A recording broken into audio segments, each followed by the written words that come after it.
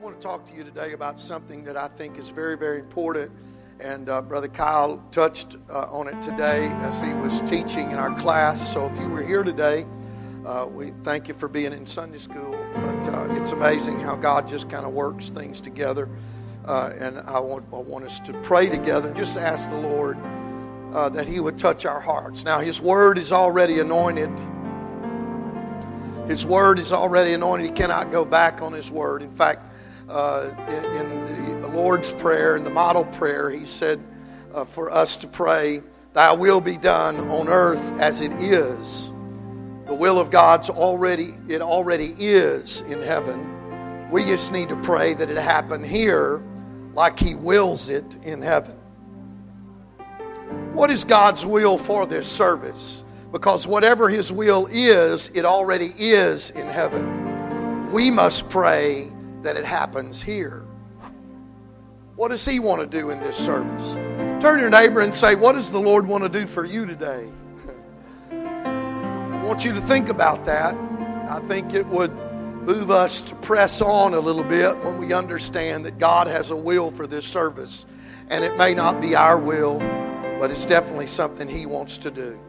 And I want Him to have His way. So let's pray one more time. Lord, have Your will in this place today.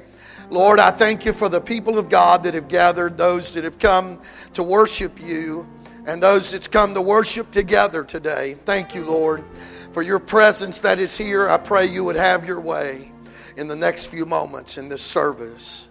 And everybody said in Jesus' name. I want to talk to you today about the God of Abraham, Isaac, and Jacob. Would you say that with me? The God of Abraham, Isaac, and Jacob. Say it one more time. The God of Abraham, Isaac, and Jacob. God bless you. You may be seated. The God of Abraham, Isaac, and Jacob. Now in the Old Testament, we find an interesting designation when God decides to identify Himself. When God says, this is who I am. I think it's important to know who He is.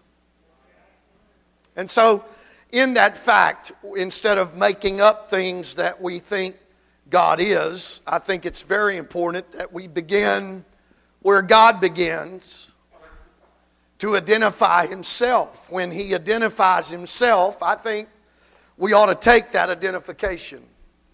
I think if God says He is something, then we ought to believe that He is something. I believe when God says, this is who I am, I think we ought to take note of who He is. And one way He identifies Himself when He decides, and in fact, this title or this identification that God says, I'm the God of Abraham, Isaac, and Jacob. He mentions this specifically when He is going to secure a people and completely deliver them out of bondage and separate them to become a people of God, a people for God in a very unique way. In fact, I believe the church, that is the called out ones, the ecclesia of God, represented in the New Testament here today, I believe God's desire is to have a people, a unique people. So this ought not to be a place where, and I think it would be comfortable or okay for me to say as your pastor, that in a church service, I don't think we ought to get accustomed. I think there ought to be uniqueness in every service. In fact, I believe that this is one reason that God turned away from those children of Israel, because they got accustomed to doing certain things a certain way, and it became a ritual and a performance instead of a relationship with Almighty God. The things that were supposed to show them great things, they missed the point. So it is possible to go to church and miss the point. It is possible to do what you've always done and miss the point. It is possible to say amen and your mind be on the fried chicken you're fixing to eat. It's possible to raise your hands and be thinking about what happened at work last week.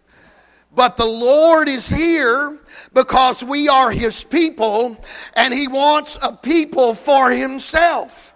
I'm His. He is mine. I love that part. That it's not just salvation. He wants me to be His child. Somebody say amen. In a unique way. The Bible calls His people a peculiar people. Turn to your neighbor and tell him, I knew you were peculiar. I think when worship's going on, there ought to be some peculiarities. I think there ought to be something that rises up in somebody and says, I've never seen it on this wise before. Somebody say amen. So God sets out to secure a people, and He identifies Himself this way in Exodus 3 in verse 6. He speaks to Moses and He says, moreover, He said, I'm the God of thy father. And I want you to know who I'm talking about. The God of Abraham, the God of Isaac, and the God of Jacob. Everybody say the God of Abraham, the God of Isaac, and the God of Jacob. A little later on, God sends Moses to the children of Israel. He not only sends him to Pharaoh and says, tell that man that I'm the God that is, I am. But He identifies Himself to Moses specifically. I'm the God of Abraham, Isaac, and Jacob. And when Moses goes and speaks to the children of Israel that are about to be called out of Egypt, he says it again in Exodus 3:15. And God said, moreover unto Moses, thus shalt thou say to the children of Israel, the Lord God of your fathers, and here it is again, say it with me, the God of Abraham, the God of Isaac, and the God of Jacob hath sent me unto you. This is my name forever. God says, I'm going to keep this title forever as a memorial to all generations. The God of Abraham, the God of Isaac, and the God of Jacob. This is my name that will be a memorial. Somebody say amen. So God identifies Himself this way, and He says, this is my name forever. So why is it that He identifies Himself this way? Interestingly, the Lord Jesus, when He is on the earth, He Himself uses the same expression in a passage that occurs in each of the first three Gospels. I'm not going to read all three of them. I'll read one of them. Matthew 22, verse 31. But as touching the resurrection of the dead, have you not read that which was spoken unto you by God, saying, I am the God of Abraham, the God of Isaac, and the God of Jacob. God is not the God of the dead, but He's the God of the living. Oh, aren't you glad for that today? Anybody alive today? Oh, clap your hands unto the Lord.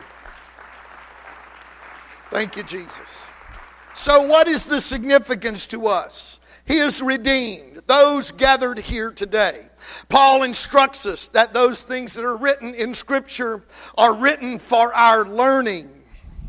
So it's in there for a reason. We don't just skip over it, and I know we've heard this identification before, but I think, as Paul said, we need to investigate why God says, this is my name forever as a memorial to all generations. Here's something that is brought to our attention both in the Old and New Testaments. So that suggests that the Old and the New Covenants, that God is working in one way, in one identical principle. He doesn't move from one covenant to the other and totally change His modus operandi. He does not change the way He works. He's the same yesterday, today, and forever. So we have this identification in the Old and in the New Testament. Evidently, God is up to something back there and right now that He's always been up to. And that is, God wants to have a people for Himself. He wants me to be His and He to be mine. He wants nobody else owning me.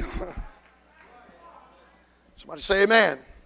So the old covenant God appeared to Moses with the intention of calling Israel out of Egypt to become his chosen people. But now in the new, the resurrected Jesus actually is the nucleus, the first begotten of a new people. God spoke to Moses and said, I'm going to call out a people. And we know how that didn't work. But we know now in the new covenant, Jesus becomes the first begotten of the dead, the first fruit. Wow, that made a big impression, didn't it? Maybe it will as I go a little further. Those in the old covenant were called the children of Israel. Somebody say amen. And there appears an interesting verse in this regard of the children of Israel under the new covenant. Galatians 6 verse 15. For in Christ, everybody say in Christ, that nuclei, that first fruit, that resurrected Lord who is an example of living a resurrected life. In Jesus Christ, neither circumcision avails anything, nor uncircumcision. What is that? That's Jews and Gentiles. It makes no difference what family you're born into. In Christ, it doesn't matter what color you are. In fact, there is no color in Jesus. So get off the color issue. In Jesus, there is neither circumcision nor uncircumcision. It doesn't matter who you are or what you are, but you are a new creature in Christ. Anybody glad you're a new creature in Christ? Verse 16. And as many as walk according to this rule. What is the rule? He just said it. That in Christ, you're a new creature. Peace be on them and mercy and upon the Israel of God. Now, he's not talking about Jews. He's talking about the church. He said the church is now the Israel of God.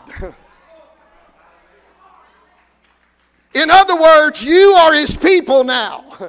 God does have a people, and it's not people born of a certain race. It's people called out, born again of the water and of the Spirit that are in Christ. Oh, anybody glad you know Jesus today? Hey, and let me just say to you, it's not only time to worship when they're singing. Okay, just so I want to let that get out there. Luke 13:28. How many know that if you're lost, it's going to be a bad deal? Yeah, now we like to quote this verse for people that are going to be lost. There shall be weeping and gnashing of teeth. But that's not the end of that verse. Look at this. When are you going to weep and gnash your teeth? When you see Abraham and Isaac and Jacob and all the prophets in the kingdom of God, and you are thrust out. That says you're going to have a lot of regrets when you see Abraham, Isaac, and Jacob and everybody else in the kingdom and you're not there. So something ought to say to us that Abraham, Isaac, and Jacob are not special because they are special. They're special because God made them special. And anybody in the kingdom is going to be just like old Abraham, old Isaac, and old Jacob. And if you miss it, you're going to realize you shouldn't have missed it. You're going to regret it if Abraham gets there and you don't. You're going to regret it if Isaac gets there and you don't. I don't know about you, but I've made up my mind to be saved. I've made up my mind to be a part of his people. I've made up my mind to stay in the church. I've made up my mind to be the called out, peculiar people of God. No. I know this culture's going haywire. I understand that we look peculiar even more today than ever before. But don't worry, folks. Jesus is coming back in a peculiar way. Surely, as we study the lives of these three significant men, we'll see something very special. If we're the Israel of God, and if we see Abraham, Isaac, and Jacob in the kingdom and us thrust out, we will regret that. Then I think it's important we look at these three men today and see what every one of us should be as the Israel of God. God wanted a people. He wants you also. God's aim has not changed. Jesus was born, He died, was buried, and resurrected, and ascended on high to take out from among the nations a people for His name's sake. Acts 15:14, Simeon had declared how God at first did visit the Gentiles. Why? Say it with me. To take out of them a people for His name. He's calling out a people for His name. The history of God's people begins with Abraham. And it begins there because God begins there. It's not the first person God talked to. We know Noah found grace in the eyes of the Lord. But when God starts identifying a people, He doesn't start with Noah. He doesn't start with Adam. He starts with Abraham. In fact, this Chaldean, he was not a Jew, he was a Chaldean. There was no such thing as Jews. Abraham became, by the call of God, the first Jew. It wasn't a bloodline. In fact, it wasn't even connected to a country. Is anybody hearing me now? Yeah, you see, Jean is French. I've got a lot of... My dad was Jean, my mother was Wiedner. That's French and German. Part of me wants to start fights. And part of me wants to not have any part of a fight. We just want to love everybody and fry French fries. So being a German has to do with a country of origination. Being French has to do with a country of origination. The children of Israel did not begin with a place of origination. It originated with a call from God. He called Abraham out of the Ur of the Chaldees. Oh, thank God. Now, I want you to know we're all Americans. We live in a great country, and the Bible tells us we ought to pray for those who are in rule and authority over us. So don't quit praying. Quit griping and start praying. Boy, now there's a message for next Sunday. Quit griping and start praying. Pray for those, but we may be U.S. citizens. You may call yourself an American. But I want to tell you what, when you're born again of the water and the Spirit, you are a citizen of another country. Oh, yes. And it doesn't start with a piece of property. It starts with a call. I become what I never could be before. I become a part of a nation that doesn't exist on this earth. I become a part of a kingdom that doesn't exist here anywhere in this world. I worship a king that doesn't live in a White House or a palace. He's the King of Kings and Lord of Lords. Oh, somebody clap your hands unto the Lord as I hurry. So an interesting point is God began with Abraham, yet He worked in the life of Isaac and Jacob. In other words, God does not possess that people until Jacob's history is completed. Jacob had 12 sons. Notice, God didn't say, I'm the God of Abraham. He said, I'm the God of Abraham, Isaac, and Jacob. In other words, when Jacob has those 12 sons, which become the 12 tribes of Israel, God then says, the delineation, the identification of who I am is complete. What these three men went through shows me how God deals with choosing a people. So, it's almost as if God wants us to say, He is to me the God of Abraham, Isaac, and Jacob. You see, Ishmael cannot call him that. Those that are not in covenant with God cannot say he's the God of Abraham, Isaac, and Jacob. Ishmael could say he's the God of Abraham, but he cannot say Isaac because him and Isaac didn't get along too good. Esau could say he's the God of Abraham and Isaac, but Jacob, oh no, he's not. He's a scoundrel.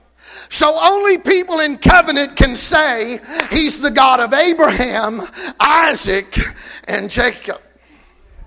So this is the way God identified himself. So I hurry. Let's look at these three men for just a minute. Abraham, the first example of a man chosen by God. The first example to us. And if he's the God of Abraham, we must understand how God deals with these men to choose his people.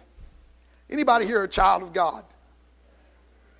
This is the way God deals with you also then. Everybody say Abraham. And in this story, we understand that God is the one who begins everything. No, I don't know if you heard that. If God is going to choose a people, if God is going to choose you, God is the one that initiates everything. Well, it looks like I need to explain it a little further, maybe. That means you didn't come to God, God came to you. That means if God hadn't started it, you'd still be out there lost in your mind and lost in your ways.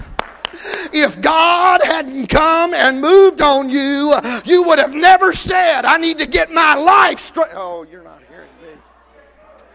If it had not been for the Lord, where would we be? This is why you ought to praise Him today. This is why your heart ought to be full of thanksgiving. Because if it had not been for the Lord, you wouldn't be here today. That's the facts. Oh, clap your hands unto the Lord. I want you to look at this. Now, Joshua 24 tells us that Abraham did not have a beginning on his own. God took the initiative. Look at this. Joshua said to all the people, don't you ever forget, thus saith the Lord God of Israel, your fathers dwelt on the other side of the flood in the old time. Now he begins to identify him. Even Terah, the father of Abraham and the father of Nahor, and they served other gods. They served other gods. And I took your father Abraham from the other side of the flood and led him throughout all the land of Canaan and multiplied his seed and gave him Isaac. What is God saying? He's saying to his people, don't you ever forget that your father was an idolater, but I reached down and I got a hold of him. Don't you ever forget that Abraham was just like everybody else, but I reached down and got a hold of him and said, you're going to be mine. Are you hearing what I'm telling you? You ought to thank God for the moment Jesus reached down and got a hold of you and said, no, I'm not going to let you be just like your neighbors. I'm going to have you for myself. According to his own will. Everybody say his own will. You recognize right now very quickly that Abraham was not chosen because he was good, godly, or righteous. God says himself, these fellows worshiped idols. Don't you ever forget that while you were yet in sin, Christ died for the ungodly. He loved you when you were full of idols. He loved you when you were snorting cocaine. He loved you when you were drinking to the bottom of that bottle. He loved you in spite of what you were doing. It is not His will that any should perish. This choice is not based on predestination. That means God does not individually predestinate who's going to be His child and who is not. He knows who's going to be His child and who is not. But the Bible says He's not willing that any It is not His will that anybody perish. That means the call of God doesn't just go to those that He knows are going to respond. No, He calls all men everywhere. You know what that tells me? I don't care what you've done or how far you've run away from God. He's calling you to be His child today. Oh, what wonderful love. He's calling you to be His child. Well, clap your hands unto the Lord. Yes, He is. He's making you an offer today. Ephesians 1, verse 10, that in the dispensation of the fullness of times, He might gather together in one all things in Christ. Everybody say, in one. Both which are in heaven and which are on the earth, even in Him, in whom also we have obtained an inheritance, being predestinated. How are we predestinated? Here it is. According to the purpose of Him who worketh all things after the counsel of His own will. Here's a verse right here that tells you, Ephesians 1:11 explains the creation of mankind. When people say, are you telling me that God was talking to Himself? Well, absolutely. Because Ephesians 1:11 says He doesn't do anything until He counsels His own will. He doesn't ask angels. He doesn't ask other people. He doesn't say, now let us do this. No, He's counseling Himself. Oh my. Boy, that just... So when God says, let us make man, He's not taking a vote. He's saying, oh no, I've thought about this. I know all things. I'm the God before there ever was time. And I will that I'm going to make a man. So let us. Who's us? God and His will.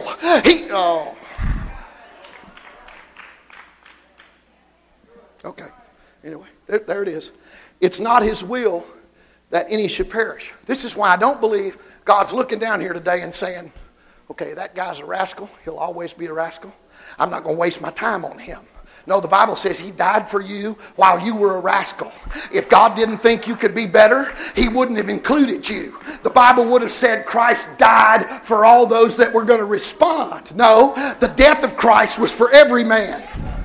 Why would Christ die for every man if the possibility was not there that every man would hear the call? So God does not say, well, there's a rascal, so I'm not going to move on him. No, in spite of what you're going to do, God says, I want every man to hear the call. I would that men everywhere repent.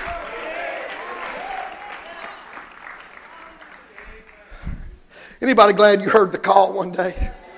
Abraham did not have Canaan land as his goal. The Bible says he went out not knowing whether he went. Blessed is the man who doesn't know.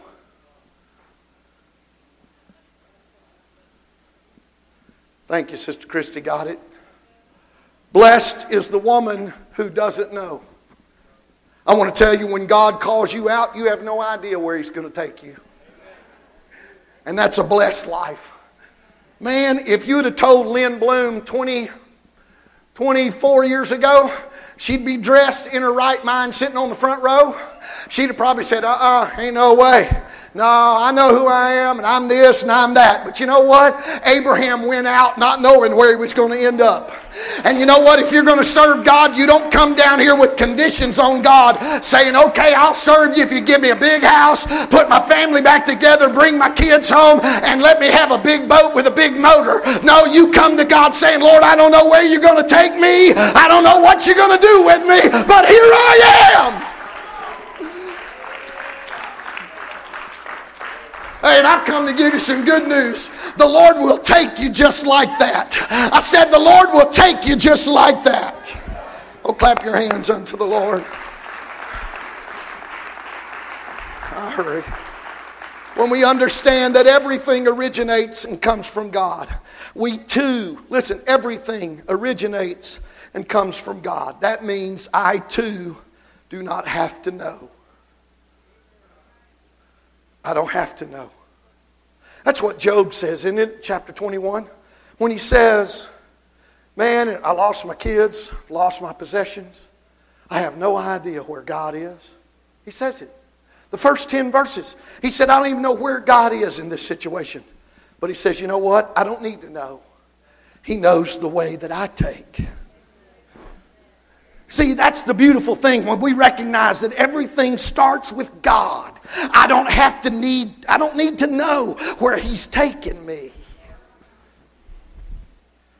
So Abraham learned that God was the Father, the source of every blessing. Without Him, there's nothing at all. Unless God does a thing, it's not going to get done. If this church is going to grow, it's not going to be any other reason than God does it. That's it. If people are born again today of the Spirit, it doesn't happen because we sing or jump or shout. It happens because God does it. And who you are right now is not because of what you've done. It's because of what the Lord has done. Oh, hallelujah. I am who I am by the grace of Jesus Christ. Oh, clap your hands unto the Lord. I hurry. Man. All right, that's Abraham. Abraham, idolater, sinner, not even thinking about God, and God says, oh no, no, you're going to be mine.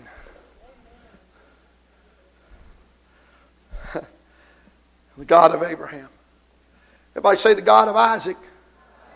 Isaac, the preeminent son, the miracle son. The son born to a woman who was not supposed to have any sons. Are you thinking about another son now? Who was born to a woman who it was impossible she was going to have any children? Who came not of the will of man?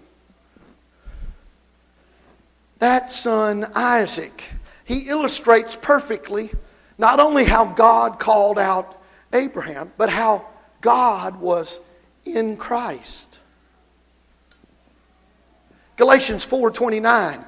But as then he that was born after the flesh persecuted him that was born of the Spirit, even so it is now.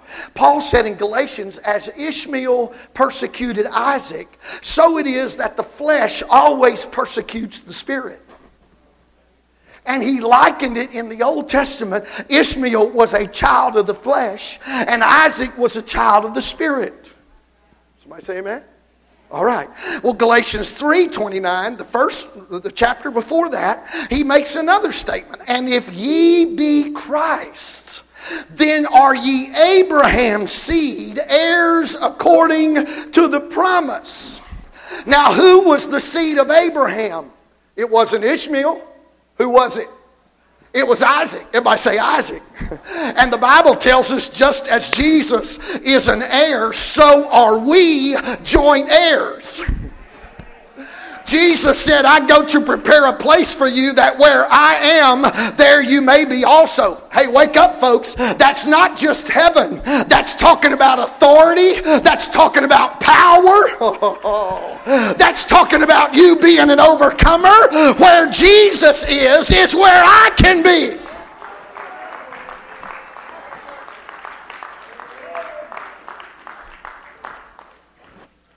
Wow.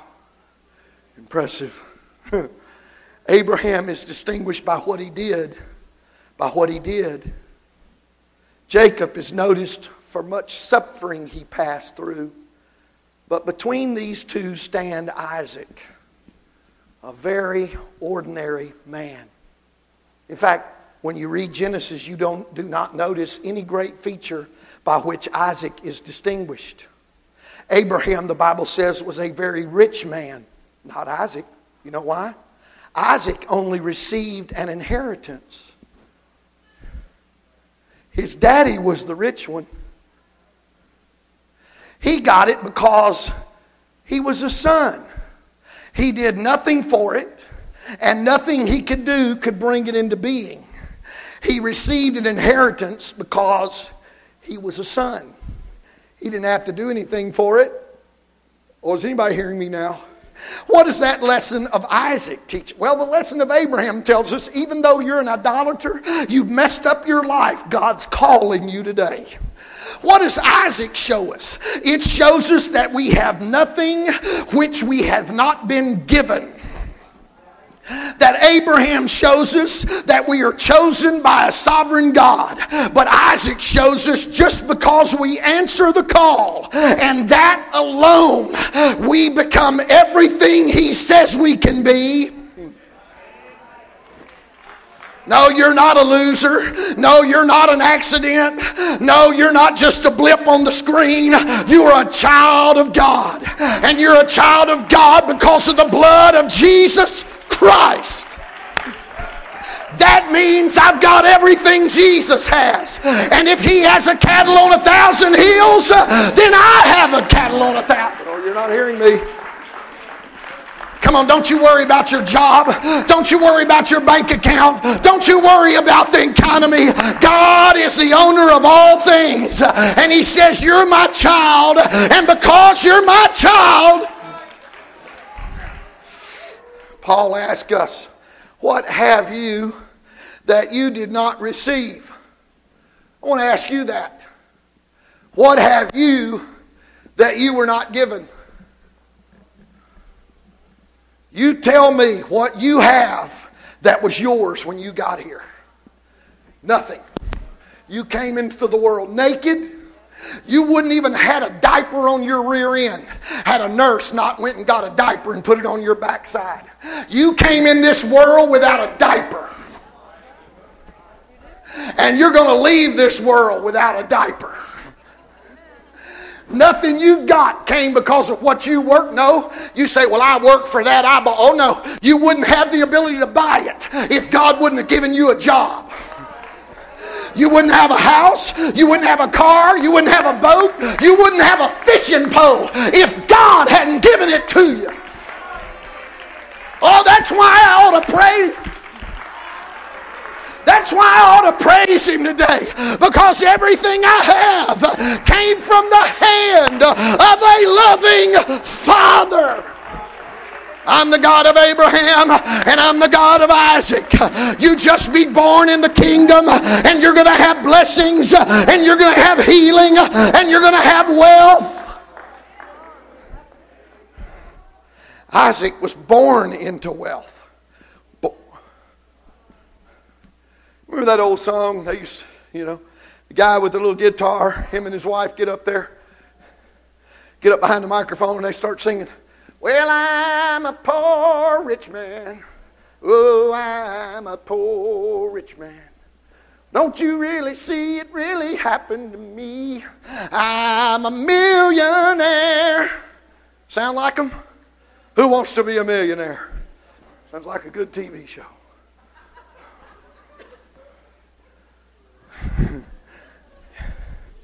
I'm rich today. I'm blessed today. Why? Because I've been born of the water and of the Spirit. My daddy died a drunk in his kitchen, lying on the floor in his own blood with 9 liters empty bottles of Scotch whiskey on the counter. But I'm not rich because my daddy left me something. I'm rich because Jesus gave me more than he... So I'm just going to come to church and I'm going to say, Lord, I don't have a right to be depressed. I don't have a right to be discouraged because you're the God of Isaac. Oh, clap your hands unto the Lord. Oh, clap your hands unto the Lord. I want you to think about this. He's the God of Abraham. Everybody say Abraham. He was an idolater, and I called him. You're a sinner, and he's calling you. He's not ashamed to be your God, but he's also the God of Isaac. He wants to supply every one of your needs. Think about it. These three men are so different even in their wives. Abraham, we don't know much about his wife. Study that. Study Sarah. She was his half-sister. Boy, look at that silence. No wonder Isaac was the way he was.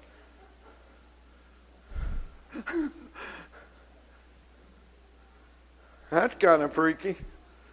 No wonder God called him out. Look, buddy, any dude that will marry his half-sister needs God in his life. Boy, that's dangerous preaching right here in the country, isn't it?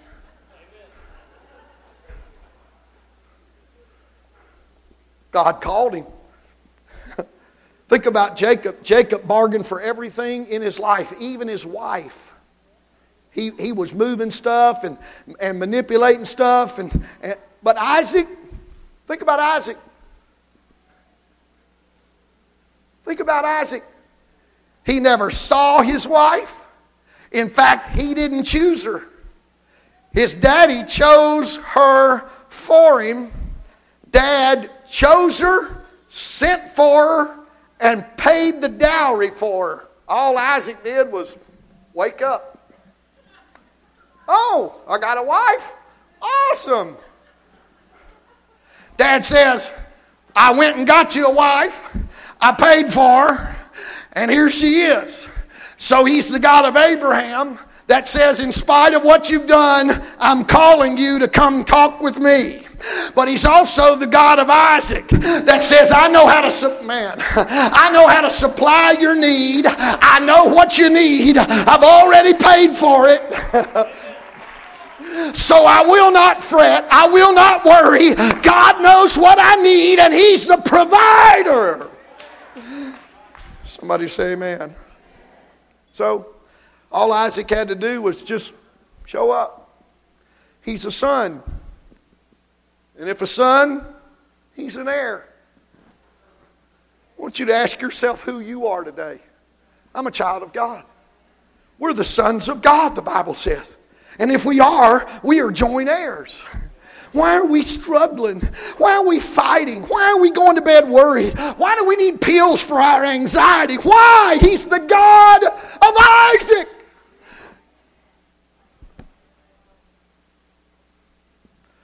All right, come on to the music. I'm closing.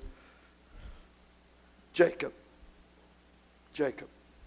God of Abraham, that idolater that God said, oh no, I want you for me.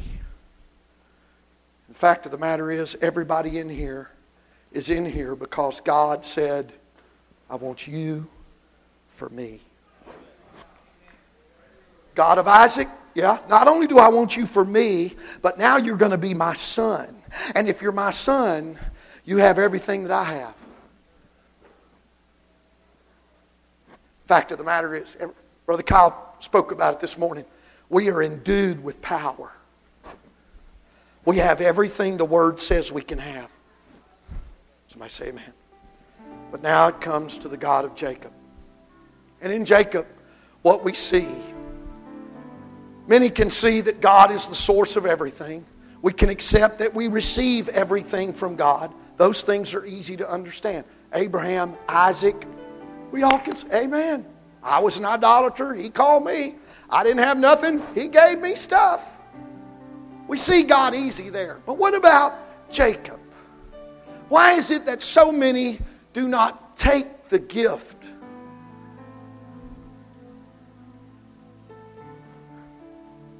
We understand God calls us out even in spite of our sin. We recognize that in spite of all that, He gives us the offer to become, as John says, the sons of God. Why do people live below that privilege?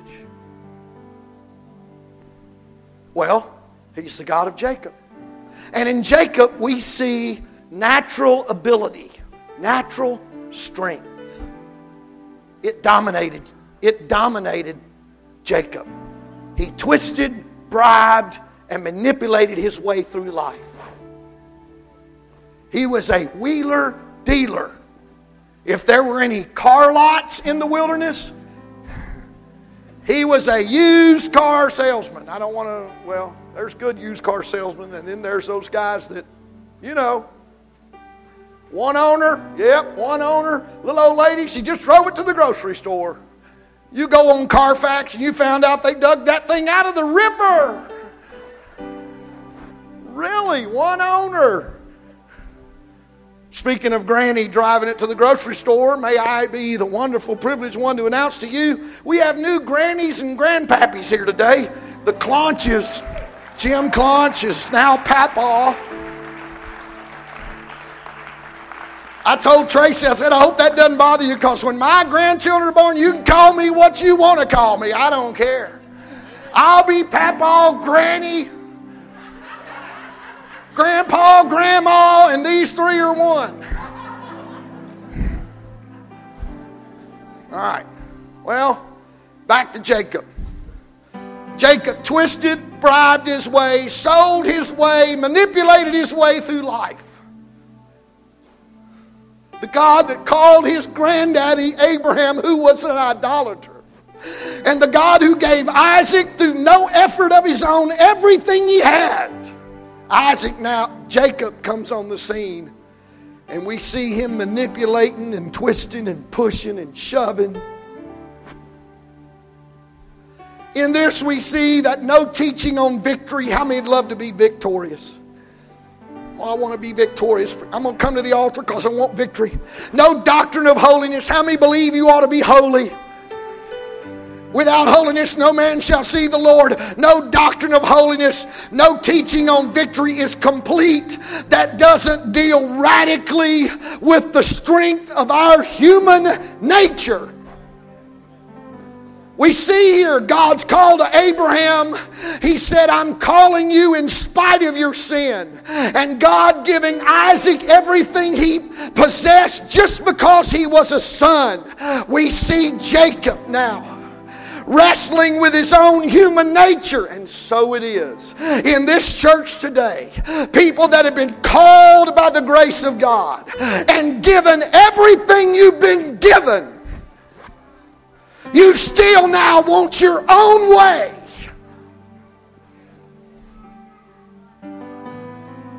Manipulate, push, sell people out, destroy people with your mouth. But he's the God of Jacob. Jacob was a clever man, very clever. He cheated his own brother. Got to be clever to do that. Deceived his own dad. You got to be real clever to do that. Everybody okay? Have you ever thought while Isaac was laying there on that bed of blessing, and he says, come up here, come here. Stick your arms out. Stick your arms out. No, right toward me. Stick your arms out. And old Isaac's laying there on that bed, and he's saying,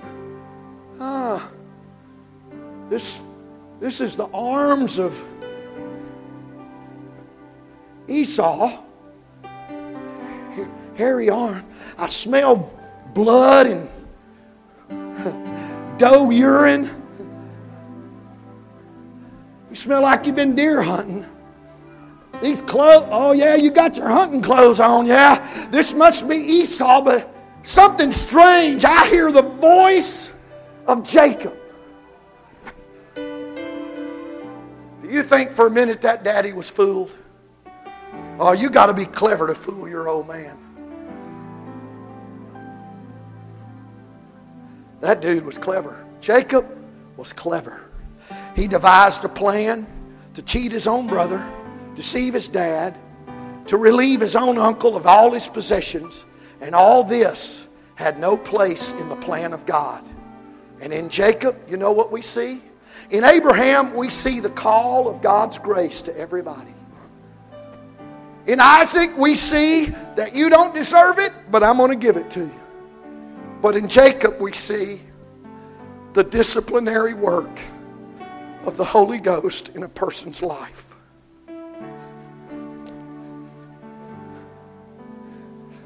Because the fact of the matter is, I can identify with Abraham. I was an idolater when he called me. As Isaac, I can understand. Listen, this is the guy that the doctor told me and my wife, the possibilities there that we're going to have to do a hysterectomy. You're not going to have any kids. I know, I've got twin daughters that just turned 28. I know those children are the blessing from the Lord. I know what I have, I didn't get from myself. I understand He's the God of Abraham and He's the God of Isaac. But Jacob, I recognize that even in Jacob there's a struggle. No, I want to do it my way. I want to do what I want to do. And you're here today. Everything Jacob put his hand on went wrong, even from his very birth. When he was born, the Bible says he had his hand on the heel of his brother. Think about it. Everything he touched went downhill. He wanted the birthright. What happened when he got it? He had to leave home because he stole it. He set his heart on Rachel. That's the woman I want. And you know what? When he raised the veil to kiss Leah, and they say, I now pronounce you husband and wife, and he raised the veil, there's old Leah.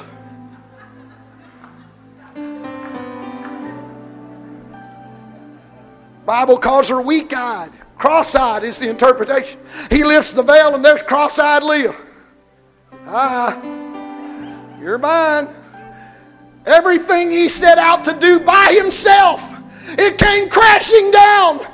What am I telling you? It's not enough for you to say, yep, God loves me even while I'm a sinner. And it's not enough for you to say, yep, if I believe on Jesus and I'm born again, I have everything Jesus says I can have. Even after you're born again, you can struggle, kick against the prick, so to speak. You can try to do things your own way, and everything you touch can be destroyed. Yeah. He set out on a journey home with much wealth, much of which was gained by questionable means. Think about it. He'd stole from his own uncle, stole from his brother. Everything he had wasn't supposed to be his, just like you and I.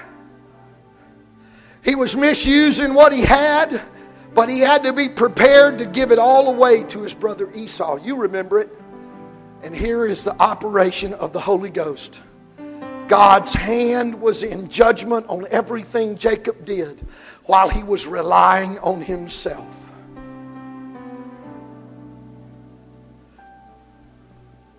We need the Holy Ghost to take over this church.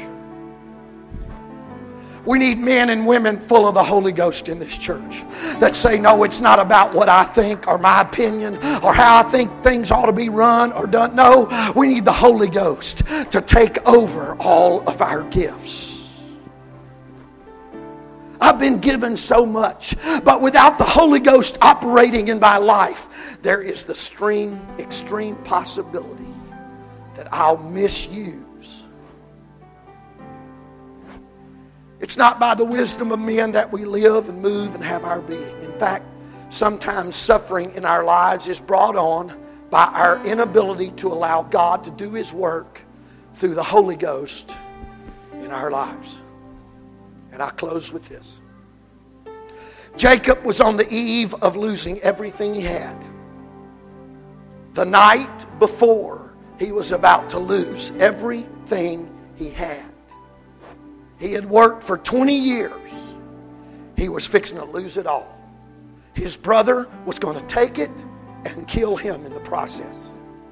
That's what Esau said. When Daddy dies, I'm going to kill you. Jacob knew it, that on this night was the last night he would have any possessions, any earthly goods. And Jacob is living the last night with his pockets full. Everything he'd worked for, everything he had accumulated. He was devising a plan even now. On this last night, he's devising a plan to save his own skin, to be his own Savior. Oh, you're not hearing me. God calls us even when we are sinners. He gives us by new birth a wonderful heritage. But even in that, we devise plans to save ourselves. But then he met God.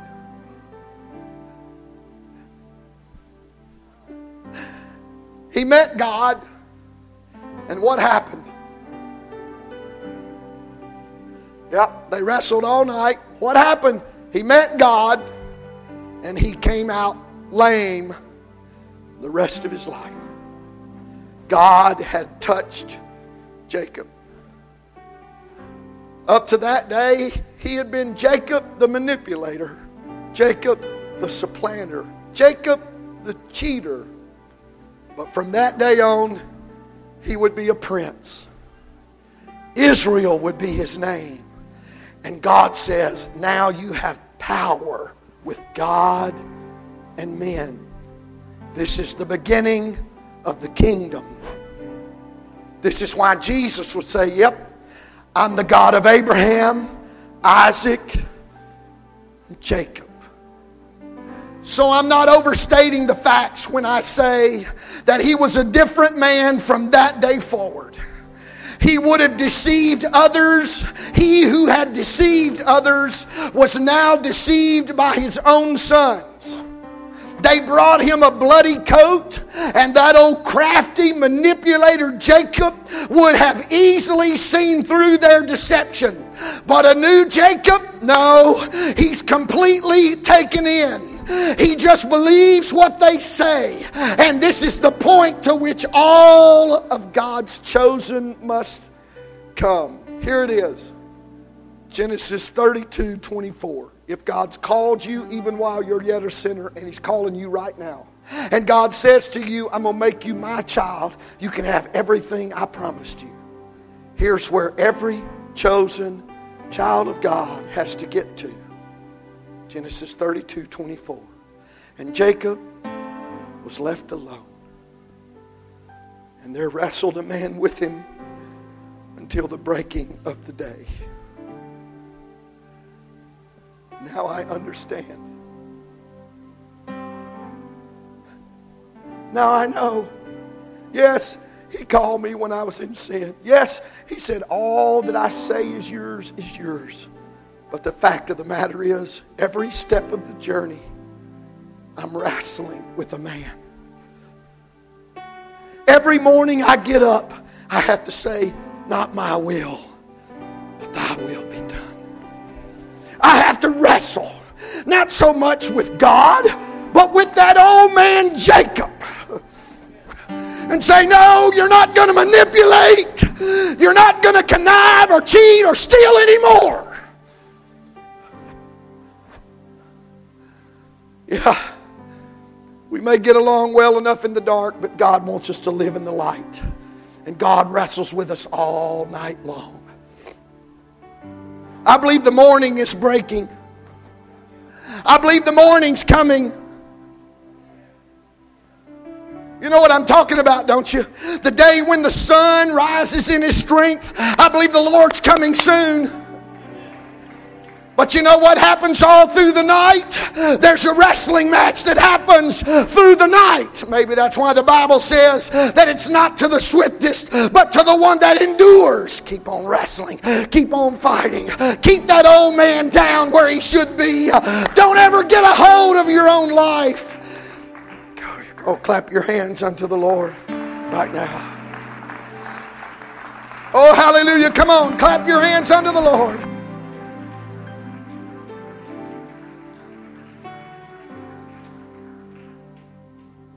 Abraham saw God as a father, the source of all things. Isaac received the inheritance as a son. It's a blessing to have gifts bestowed on us by God. So we know he's not only the source, he's the supply. He's not only the creator, he's the provider. Yet in all that blessing, you and I can be self-willed, self-interested, self-centered. And there must be a day in our experience. It's not enough to be the God of Abraham and Isaac. And a lot of people want to stop there and say, yeah, He loved me when I was a sinner, and now I got everything. He says, no, they fail to wrestle until their old life is over. How many times have you come to the altar and said, Lord, give me victory? Oh, talk in tongues, pray. Oh, I need to pray in the Spirit. I need to pray through again. No, you know what? Maybe you need to understand that He's the God of Jacob. That says, when I get through with you here, you'll never be the same again. Maybe that's why Lester Halterman back there, he could tell you today, if I'd give him this microphone, he would say, you know what? The moment I wrestled with God that night, I never took another drink, and I never needed another drink. Maybe that's why Frank Moore, who's gone on to be with the Lord, would testify and tell you, you know what? When I got up from the altar, I never wanted another cigarette the rest of my life. How does that happen? When you wrestle with God and God says, I'm not leaving you the way I found you. Yeah, I called you, and yeah, look at everything I'm fixing to give you, but I'm not going to let you leave here until I lame you, until you don't ever walk again the way. Change my life, Lord.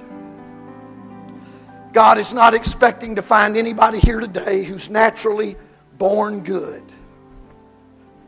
A lot of good people here, but good people don't count when we start talking about God, because there's none good but God. He knows all too well that a good man cannot be found.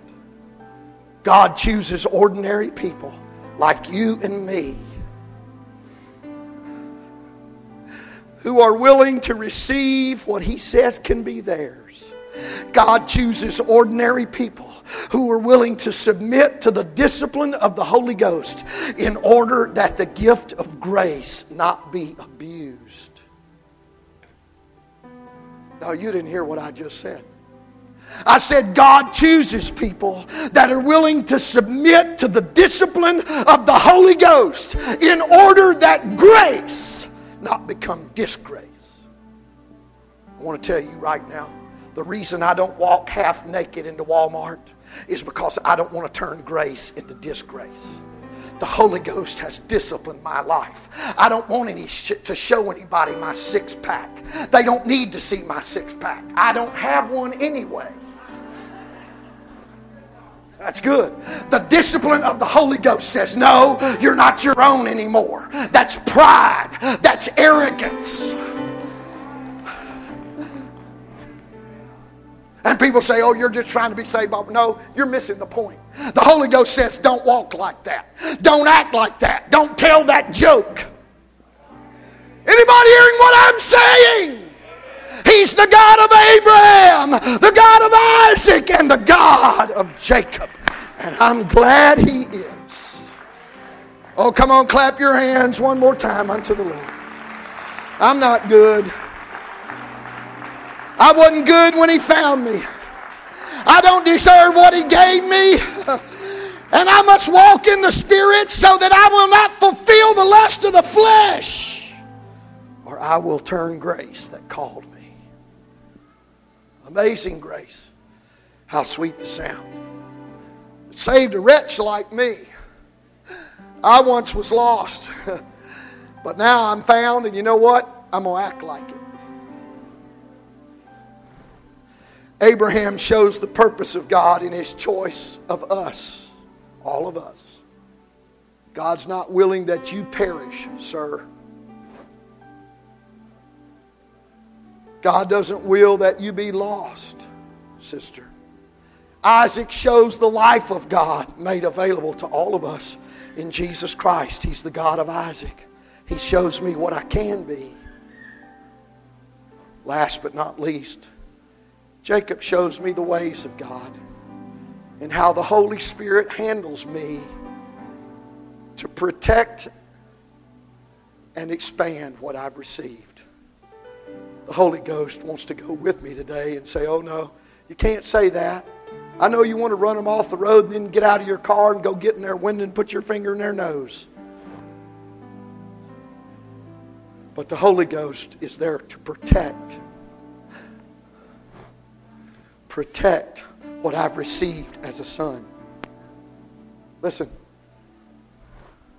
This is why, saints of God, young people, young adults, this is why we don't believe sexual perversion, fornication, adultery, you just name it. Sexual perversion is not the will of God. That's the way Abraham's live.